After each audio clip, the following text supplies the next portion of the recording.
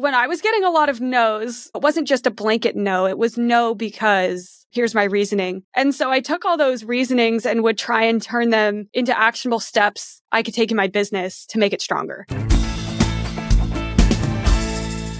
For those looking to raise capital, you do not want to miss today's episode. We sit down with Madison Rifkin, who at the age of 12 started her company and has successfully raised $3.9 million at a young age. We cover so much on this episode. She shares a lot about how she turned 400 rejections into investors seeking her out. We cover specific strategies, including how to best optimize LinkedIn, and also how to put together a powerful 5-minute investor pitch. You can't miss this episode.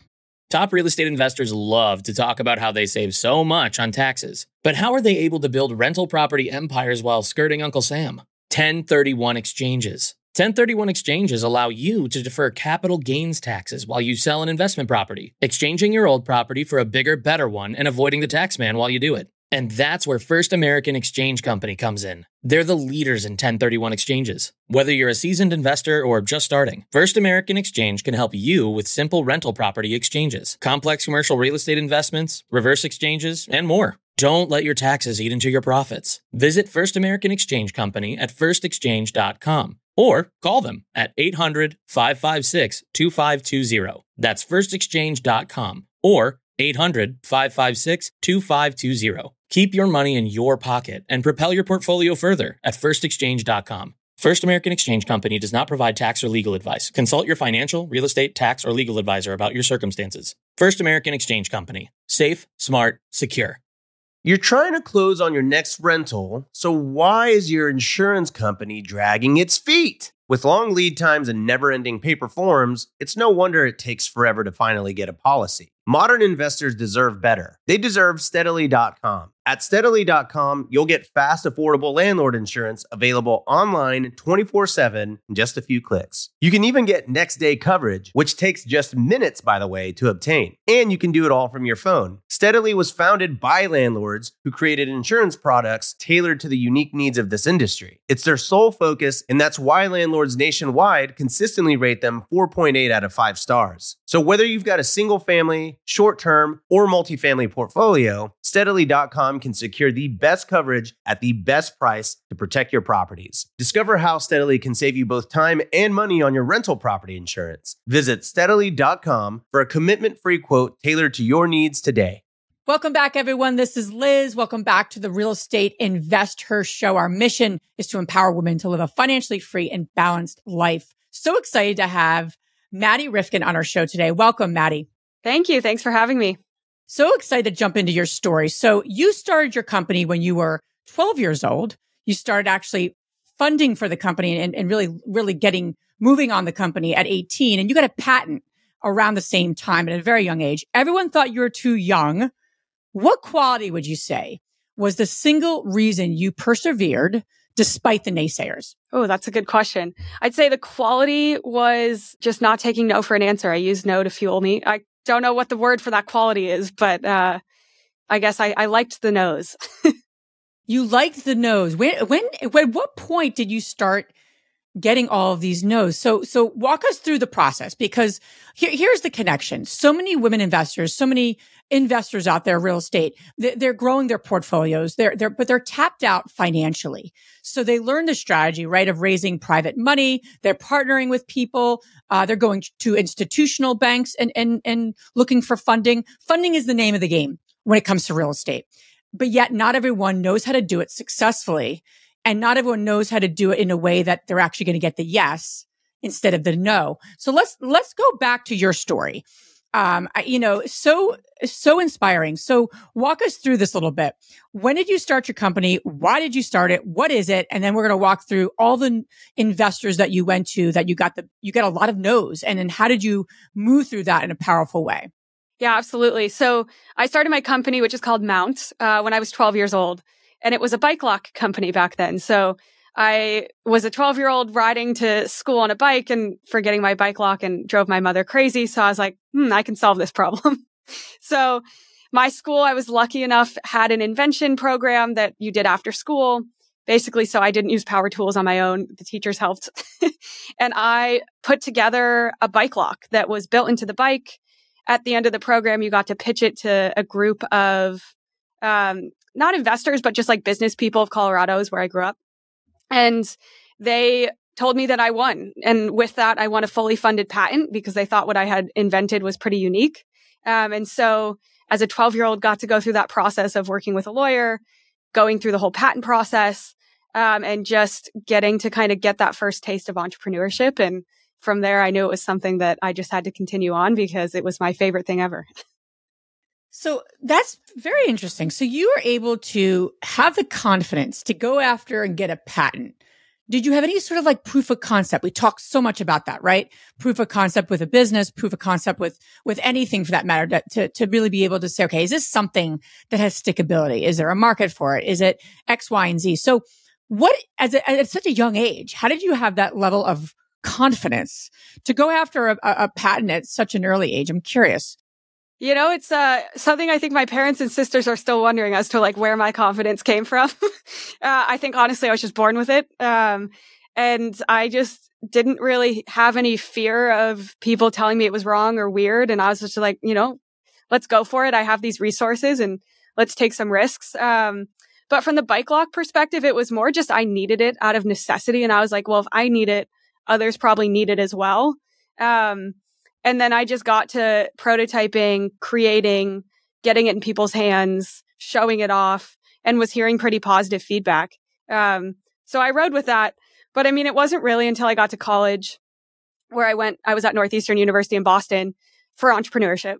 And it wasn't really until I got there that I started to understand the questions you're supposed to be asking when you're starting a company and really how you find that product market fit and how you make sure you're not creating something that's just cool, but then it turns out no one needs it. And so that's kind of the further journey I went on was, I got the patent, I did all these things, but then I was also a 12-year-old. So had to go finish middle school and high school, become a kid for a little. Then I went to college to really start the business. Oh, I love that. All right. So now you're in college. You're 18 years old, right? Yep. Where were you in the tenure of your company? Where was the company in terms of its growth? And then at what point did you say, I need to raise, and you've been able to raise 3.9 million since then. At what point though, did you start to say, I got to start going to raise money? Tell me a little bit about that process. Yeah, absolutely. So, I mean, in college, I was studying entrepreneurship, taking the entrepreneurship courses. They had to write business models, business plans, like the full works. And I think I just got tired of having that be theoretical work where I was wasting my time. And I'm like, let's just make this real. So that's when I started turning all my coursework into work for Mount and this bike lock idea I had. And then, as you get into it, I don't know if viewers can relate to this on the podcast, but you get to a point where you need to start putting money down to actually see results. Like it can't just all be talking to people. And I got to that point and I was a broke college student. So in my mind, the only option was going to get money from other people because my bank account was at zero. Like I couldn't put in the money. And so that was kind of my mindset. And I think I was in a unique position because when you're in university and college and studying about entrepreneurship, they don't tell you about all the different funding options. They just tell you about venture capital and maybe angel investors.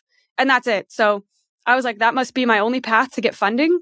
And so kind of right in that moment, my freshman, sophomore year, I started getting on LinkedIn, reading articles, following other founders. And I was just like, how does one go about getting money? So that was like opening your eyes to how to do it. And then, so you said somewhere in the, getting ready for this, you were saying you pitched over 100 investors over 4 different time periods, all of which said no. Yep. And then the 5th time, you said, when I came back the 5th time, investors were knocking down my door to invest. So I really want to break that down because, everyone, the folks listening, again, they may not be going to venture capitalists. They may be going to a partner to do an equity deal, or they're raising money for a small syndication, multifamily or self-storage, or they're looking to partner up with a private lender, right? And they're like, okay, I can use other people's money to grow my business. My husband and I have successfully over the course of 17 years investing, have literally built and have over 2,000 units and the majority, right, have been with other people's money through private equity and private lending. So it's not unheard of in our business, but it's not the easiest kind of linear way to do it. So I really want to dive into you pitching 100 investors. Talk about where you were at that point. Were you kind of like just started college, was a little bit in? Did you have some momentum with the company? And then talk to me about how you persevered through pitching 100 investors. Like 100 seems like, 100. But like if I really think about it, 100's a lot of people have here. No. So walk me through a little bit about when you began pitching, and then we'll come back to when they started, knocking your door down.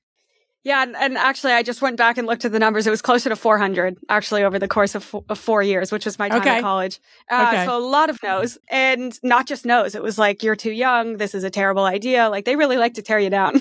Yeah. And I think what I didn't know at the beginning was, if you go on LinkedIn and you just look at founders, like, they post and they're like, oh my God, I just raised $4 million. Took me a week to do. Jeff Bezos was one of my investors. And now I can go build this amazing company. And I was left there thinking like, wow, it must be really easy. Like, you could ask 5 people for $1 million and they're all going to say yes. And all you need is an idea. And so I went into the fundraising process really naive, and I thought that was it. But when I first started the fundraising process, I was a college student. Like, I didn't have a network. I didn't know who these VCs were, let alone how to get in contact with them. Like, I just didn't know anything. And so that was kind of my first, I guess, learning was like, how do you build a network? How do you get in contact with these people? And so where I started was I reached out to founders and other industry people on LinkedIn. I am probably known as a great LinkedIn stalker these days, because I would just reach out and leverage the fact that I was young and a college student. I was like, hey, would love to chat. I want to hear about your journey, your story. I'm trying to learn as much as possible. And so I think for the first 6 months, I just took the learn approach and was like, I really need to understand what it is like to go ask for money. And so a lot of amazing founders out there really helped. And I learned that, one, it doesn't take a week. It takes probably a good 1.5 years to build your network. Then you can start going out and fundraising. It's not, let's just go ask for money. And then 2, you have to have the confidence to actually ask, because you can go into the meetings with investors and have a good conversation and have a networking conversation. But if you don't have the guts to actually be like, all right, actually, I need money. I need 2 million. Here's why, and here's what I'm going to use it for. That conversation was good, but they're not going to take it any further because they just simply don't know. And I think from a lot of these conversations with founders, they were a lot male founders because there are just not a lot of female founders out there. Yeah. Yet. We are changing that. We're changing that, Maddie. We're changing it. But I did, learn that as a woman in business, as a female founder, like, it's harder for us to get money because we might not have as much confidence or like, the big pants to go ask for it. We might feel like we deserve less. Like, there's just all this guilt and everything stacked against us that was just there for the last 100 years. Like, it's not our fault, we just have to get over it. But, recognizing that and just realizing like, I do deserve this. I should be asking for it. Everyone else is asking for it and getting more, put yourself in the game a little and start asking. I love that. So let's I love that process. So you realized you didn't have a network. I mean, here you are in college. Which college students have networks, right? But you're absolutely right. In order to raise money, the network is important. And I think so many real estate investors think they don't know anyone with money. Like, I'll talk to people all the time and say, okay, here you have a proof of concept. You've done some deals. You have some rental properties. Oh, I don't know anybody who has money. We're not talking, billionaires, right? That's not who we're looking after. And I think I don't know if you found that, Maddie, but that's not who you're looking for. Now, venture capitalists, you know that profile much more than I do. But for connecting this to real estate investors, these are everyday people who do have the wherewithal. They could be accredited or not accredited, depending on how you structure your deals. And they do have the wherewithal and the finances to invest with other people. They just don't know all the time how to exactly do it, right? So they have that, they're more passive. But the point is that they're in your network already. I always like to say to people, if you're listening to this and you need to, find private money lenders and find, people to partner with, I want you to create a big circle, draw a big circle. And in the middle of that circle, you write yourself you. You just put YOU. And then you're going to put spokes out of you, your community, the church that you go to, possibly the association, your college association or your grad school association, your network when it comes to your kids. Like, so we know so many people, but we don't often think we do.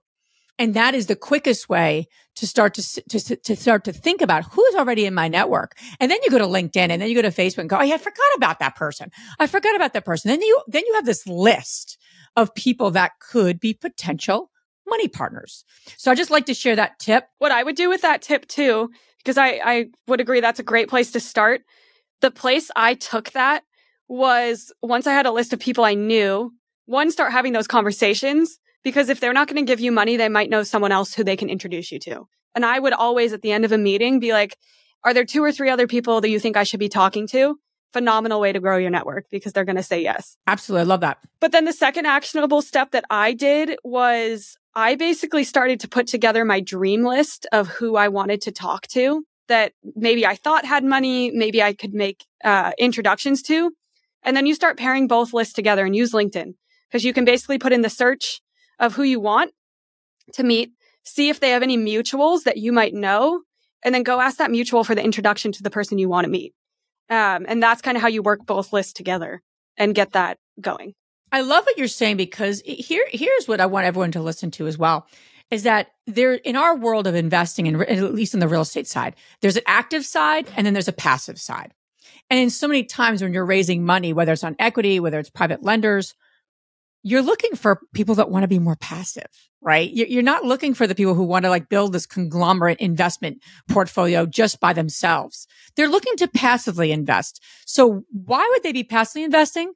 Because they already have a full-time job and they're on LinkedIn. So I think what you're saying makes so much sense around like who are you looking for and where are they hanging out are 2 really important questions. I would imagine raising any type of money, especially in our 2 worlds. They may be on Instagram. They may not be. They may be on TikTok. They may not be. But what I can tell you is they're definitely on LinkedIn because they're full-time folks. They're professionals and they just don't want to actively invest in real estate, but they want to find people who they can partner with. So I don't know if you found the same thing. And in terms of, I don't know the venture capital world like you do, but is that a similar type of profile or thinking as well in terms of like, where are these types of, who do I want to attract? Like you said, my dream list. How granular did you get, by the way, with your dream list? Did you say who, what kind of income do they make? Where do they hang out? What do they do? Like how specific did you get? No, I didn't go that deep. I basically got the name of who they are, where they're working, which was more important to me because I needed to know what venture capital fund, but also for you to know what type of job they have. That would be helpful. And then I was able to track down to see if they had any prior investments. It's a bit more public in the VC space. I would imagine, yeah. But typically people like to tout the fact that they're an investor, so they will put it on their LinkedIn page. So you might have to do some like digging into their past experience. Maybe it's right in the title, but they might be able to call out if they're an investor, and that's helpful. And then other than that, I had 2 columns, and one was called Introduction Pathway 1 and Introduction Pathway 2. And that's where I used LinkedIn to figure out who could get me that intro to that dream person based on my mutuals, who I knew, and track it kind of backwards to that person I wanted to meet. I love that. And it's a very inspirational way to think of it and a very tactical way to actually think of it. Because we're not always connected to the person we want to. I mean, I want to have Mel Robbins on this show, right? I love Mel Robbins. She's one of my favorite people. I listen to her podcast all the time. I will have her on our show and I will be on her show. There's no question. So if you're listening, Mel, I'm coming after you. You're going to be on our show. But I'm sure if I looked at my network and said, okay, if that's a dream person I want to have on this podcast, right? I want to connect with. What's in between that? We always think of the end versus the means to connecting. And I love what you just said because we're missing the strategy with that dream list with, most of the time, unless we do what you said. I want to come back to when you were getting no's, a lot of no's. And then the 5th time investors started actually knocking your door down, which is what we all want to get to in raising money. We want to be we want the door to be knocked, on the phone calls or the reach outs versus us having to go do it. But before we get that, Maddie, we're going to take a break and hear a word from our sponsors.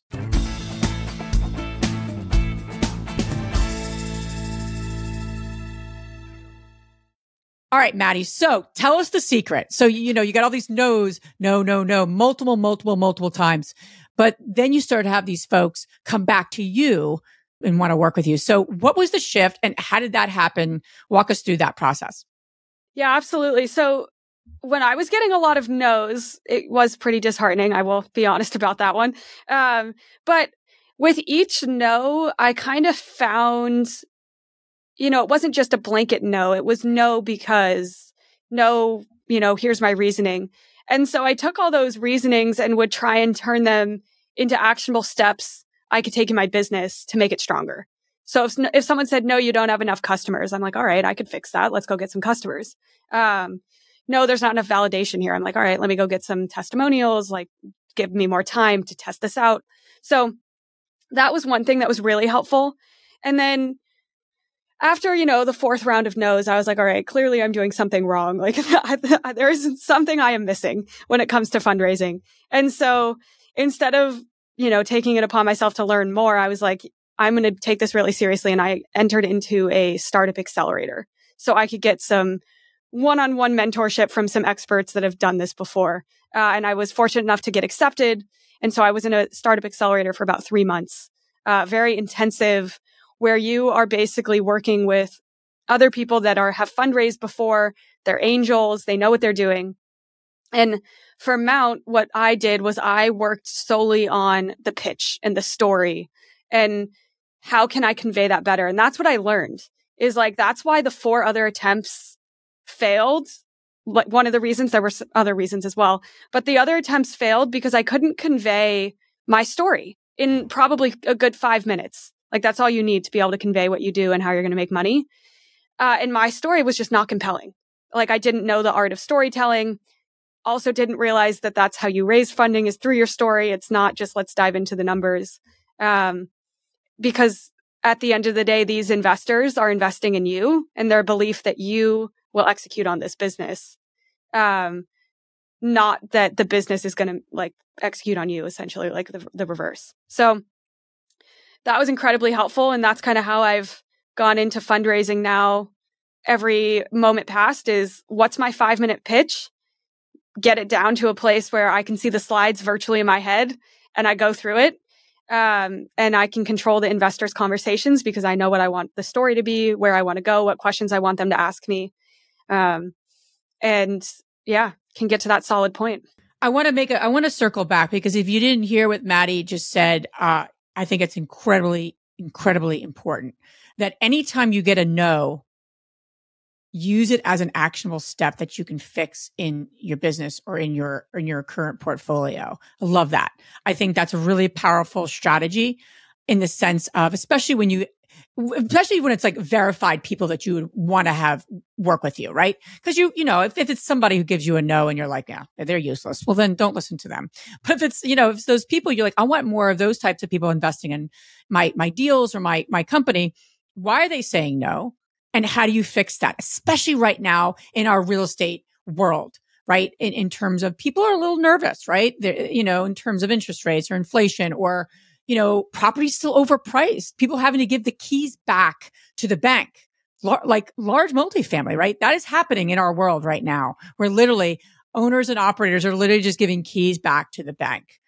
Investors are like, I don't want to be part of that project. I want a conservative, deal that I know I'm going to get my return from passively. So I love what you're saying. I think that's so important. And I think the no's can change depending on where you are in the trajectory of the economy. So I love that. The second thing I want to dive into, I think as women, we undersell ourselves and we don't have our story down in a 5-minute, concise, powerful, bang. So if you had to let's dissect your 5-minute. I mean, I'd love to understand from you, what is the criteria? What is the way that you put together your 5-minute? So the women listening to this podcast can say, I need to put my 5-minute together. I need to be able to convey what I do and the value that I add to this world in 5 minutes. So how if we break it down, I'm sure there's almost like a way that you break it down now, especially if you see slides in your mind. So how do you break it down? What can we give the women listening so they can create theirs? Yeah, so basically it starts with an introduction, which is really short, basically just setting the stage. And this is also actually a piece of feedback I got from another female founder. But we have a tendency to only call ourselves by our first name. Men call themselves by their first and last name, and they do it every time they say their name. So make a point when you introduce yourself to be like, hi, I'm Madison Rifkin, not Maddie, not Madison, like Madison Rifkin. And I don't know, brings a lot more power to the table. Wow. Not my right, though. fact, but it is someone else that told me that. And I was like, that's a good point. You're right. Huh. All right, cool. So make sure you introduce yourself first and last name. Yeah. So really strong out of the gate. Hi, I'm Madison Rifkin. And then you give your title because that also brings a lot of credibility. So hi, I'm Madison Rifkin. I'm the CEO and co-founder of Mount. Then I always hit them with a one-liner of like, what is the mission or vision of your company to kind of set the stage? For us, it's like we're the marketplace for digital nomads, like experience marketplace for digital nomads. And then I always hit them with kind of a witty, like, I know that's a really broad statement because it is, where we're actually started, is in, for us, it's the short-term rental space. But, contextualize where you're actually building your business for the investor so that they know. And then from there, I framed the problem in a really easy way that they can understand. I think sometimes we get in the weeds when we're talking about the problem because to us, it's really digestible. But then when you say it to a person that has no idea what you're doing, does it actually make sense? So we got our problem down to a simple fact, actually, where it's 99% of Airbnb hosts are not offering upsells right now. So they're not even able to offer extra money and make extra money from it. So have a simple fact. Then for us, we had a flip side that proved that fact, which was that 83% of their guests are actively seeking out and paying for upsells. It's just not with the host. And then I contextualize it in terms of money because that's what investors love to hear.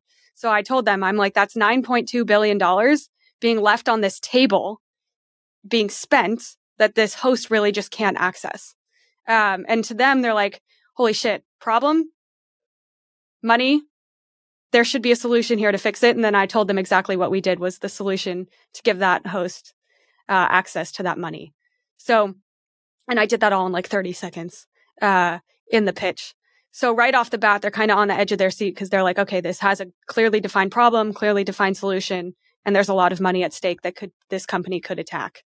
After that, I had a value slide, which is actually really important. And I contextualized it in a way where I stated the 3 value adds of Mount on the slide, but when I spoke over it, I actually did it in the reverse. So I had this was back in the day. This doesn't exist anymore. But one of our value adds was an insurance policy that our company used to own so that if you wanted to rent assets from your property, you would be covered if you did it under Mount.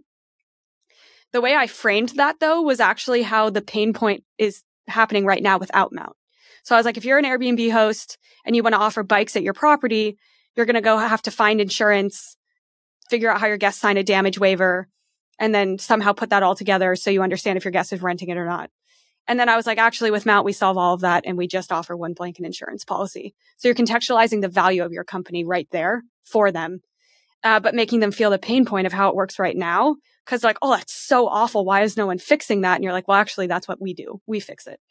I love that. That's gold, to really, so the summary would be intro, strong intro, title, first and last name, stating the problem, stating the solution, and then really the money piece at what's at stake. And I know in our world of investing, you can give a range of returns, but again, to what you're saying, Maddie, it's not just about the 15%, cash on cash return of investing with me. There's more reasons that people invest passively in deals than just the returns. We all know that. And so really speaking to that, and I love what you're saying about the value of like, what value are you adding? And are you in, not just to the economy and real estate, but to the tenants? There's deeper reasons, right? So if you have a strong financial kind of case, and you have a really powerful story and philosophical, like how we're solving problems today. is huge.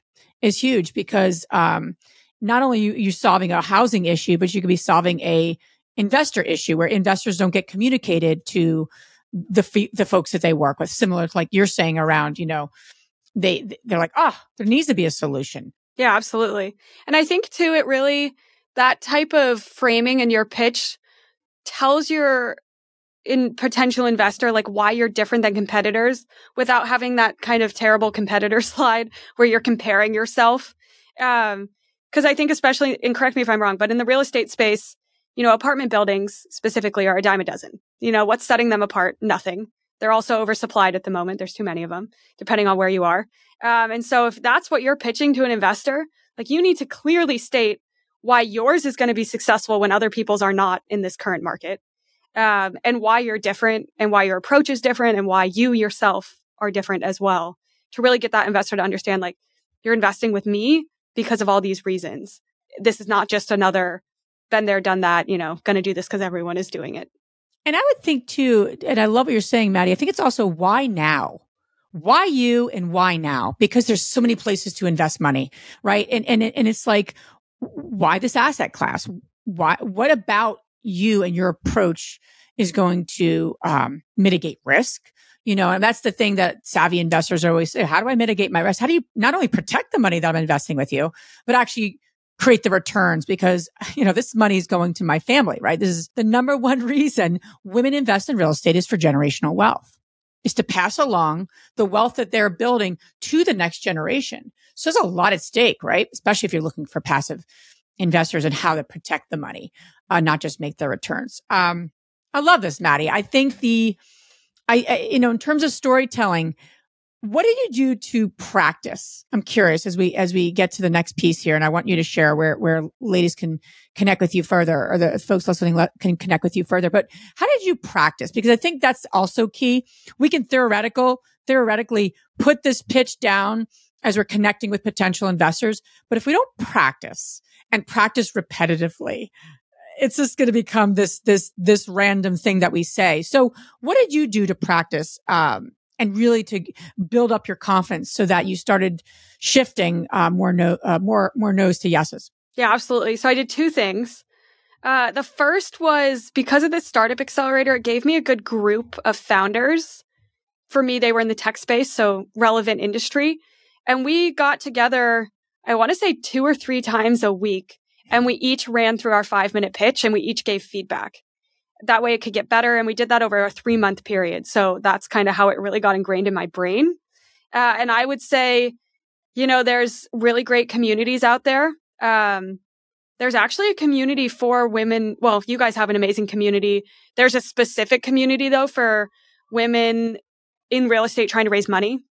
I'm in that one. That's the one. I know I can't think of the name right now, but, get a community like that, get a group of people together where you can all keep each other accountable and you can give each other the pitch, and you can give each other feedback and just get to a place where you're really comfortable. When you've done that, the second phase is starting to have these investor meetings. And the way I lined them up is I had the ones that were going to be really big reaches. I really didn't think were going to invest in me, that were maybe just like practice investor pitches, if you will. I put those first because I could mess up in those. It was fine. They weren't going to invest anyways. I got better. And so if I did 50 of those and then got to the ones I actually cared about and I was good, like that was the place to be. Because then I had hours and hours and hours of practice under my belt and it was just the same pitch over and over again. I literally got to a point where it's pretty memorized, just because I had done it so much. I love that. I want to mention something quickly before we transition is having a safe space to practice analyzing deals, practicing pitching your deal to a potential investor is the name of the game. And I love that you said that you did that, Maddie, because I think that's, we got to stop, especially women, doing things ourselves. That's why we created the real estate investor community. That's why we have InvestorCon coming up in Austin, June 2nd to 4th. 500 women coming together. This is meant to be that space that women have, that safe space that they can deepen relationships, connect with women, learn fantastic information from all types of experts. More importantly, though, find women to hold you and hold each other accountable. and to be able to have these kind of conversations ongoingly.